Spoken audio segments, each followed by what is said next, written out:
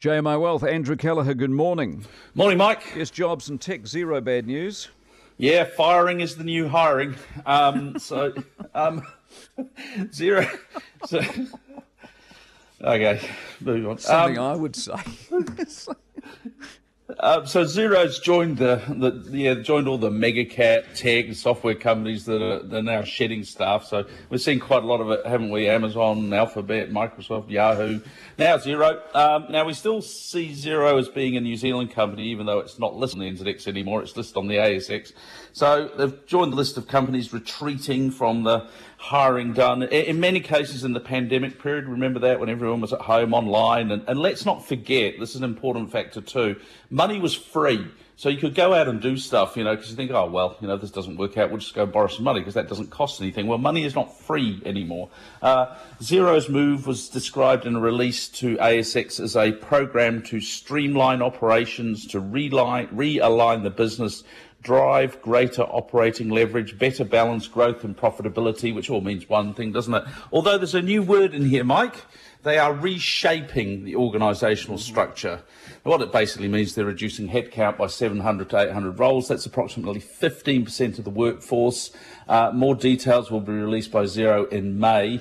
My understanding here, Mike, is that this will bring the workforce back to similar levels as seen in late 2021. Now, in the past 12 months, they've added 724 staff. So on the face of it, it's quite a swift reversal of the recent hiring practice. Not necessarily going to be the same people. They're trying to strike a balance between still growing the business but improving profitability. You may ask, what is the catalyst behind this? Well, they have a new CEO. Sukhinder Singh Cassidy was announced as CEO in November. Has been officially in place since the start of February, so a busy first few weeks for Singh Cassidy. She is based in the US. That's not the only thing they're doing. They're also shutting down a business called Waddle. It was a cloud-based lending platform, and here's the thing, they only acquired that in 2020, so clearly that's not worked out, has it? It will involve a write-down of 30 to 40 million in the FY23, financial year 23. The share price has been a bit rocky, peaked in November 21. It's almost halved since then, but the market liked this announcement. Okay. So you hire them, you fire them, the share price goes up. End up over 10%, so more than $1 billion onto market capitalisation. This spending, it doesn't appear we're learning our lesson. We're not cooling our jets here.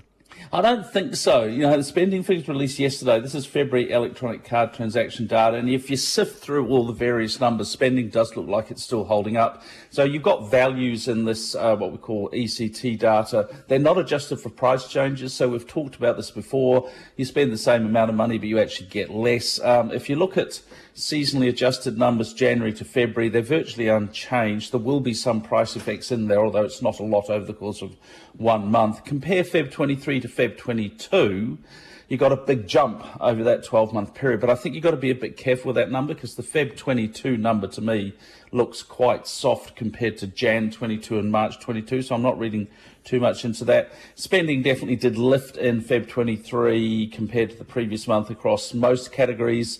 Consumables was resilient, apparel fell back. Total card spending, not just retail, total card spending did fall. But that, I think you can relate that to the effects of Cyclone Gabrielle. Hospo looks like it's suffered. We could blame the weather there, I suspect. Look, at a high level, Mike, no, I'm not sure we're seeing a discernible change in spending patterns. RBNZ still has work to do, and the next few months are going to be distorted in this because of post-flood spending, post-cyclone spending. So it's still going to be tricky to see what's actually going on. What are the numbers? The US market sort of relatively unchanged. The Dow Jones is down small, 32,774. That's down 23 points at the moment. The S&P 500 is down 4 points, 3987, and the Nasdaq is up 8 points, 11,584. The FTSE 100 lost 0.6%, closed at 7879. The Nikkei gained 0.6%, closing at 28,623. Shanghai Composite down 7,3276. The ASX 200 gained 3 points yesterday, 7,311 was the close there. And the NZX 50 lost 0.25%, closing at 11,826. One New Zealand dollar will buy you 0.6128 US, 0.9268 Aussie, 0.5795 euro, pounds, 83.59 Japanese yen. Gold, $1,826.42. And Brent crude has had a fairly quiet week, $83.11 as we speak. We have appreciated your expertise as always, Andrew Kelleher, jmiwealth.co.nz.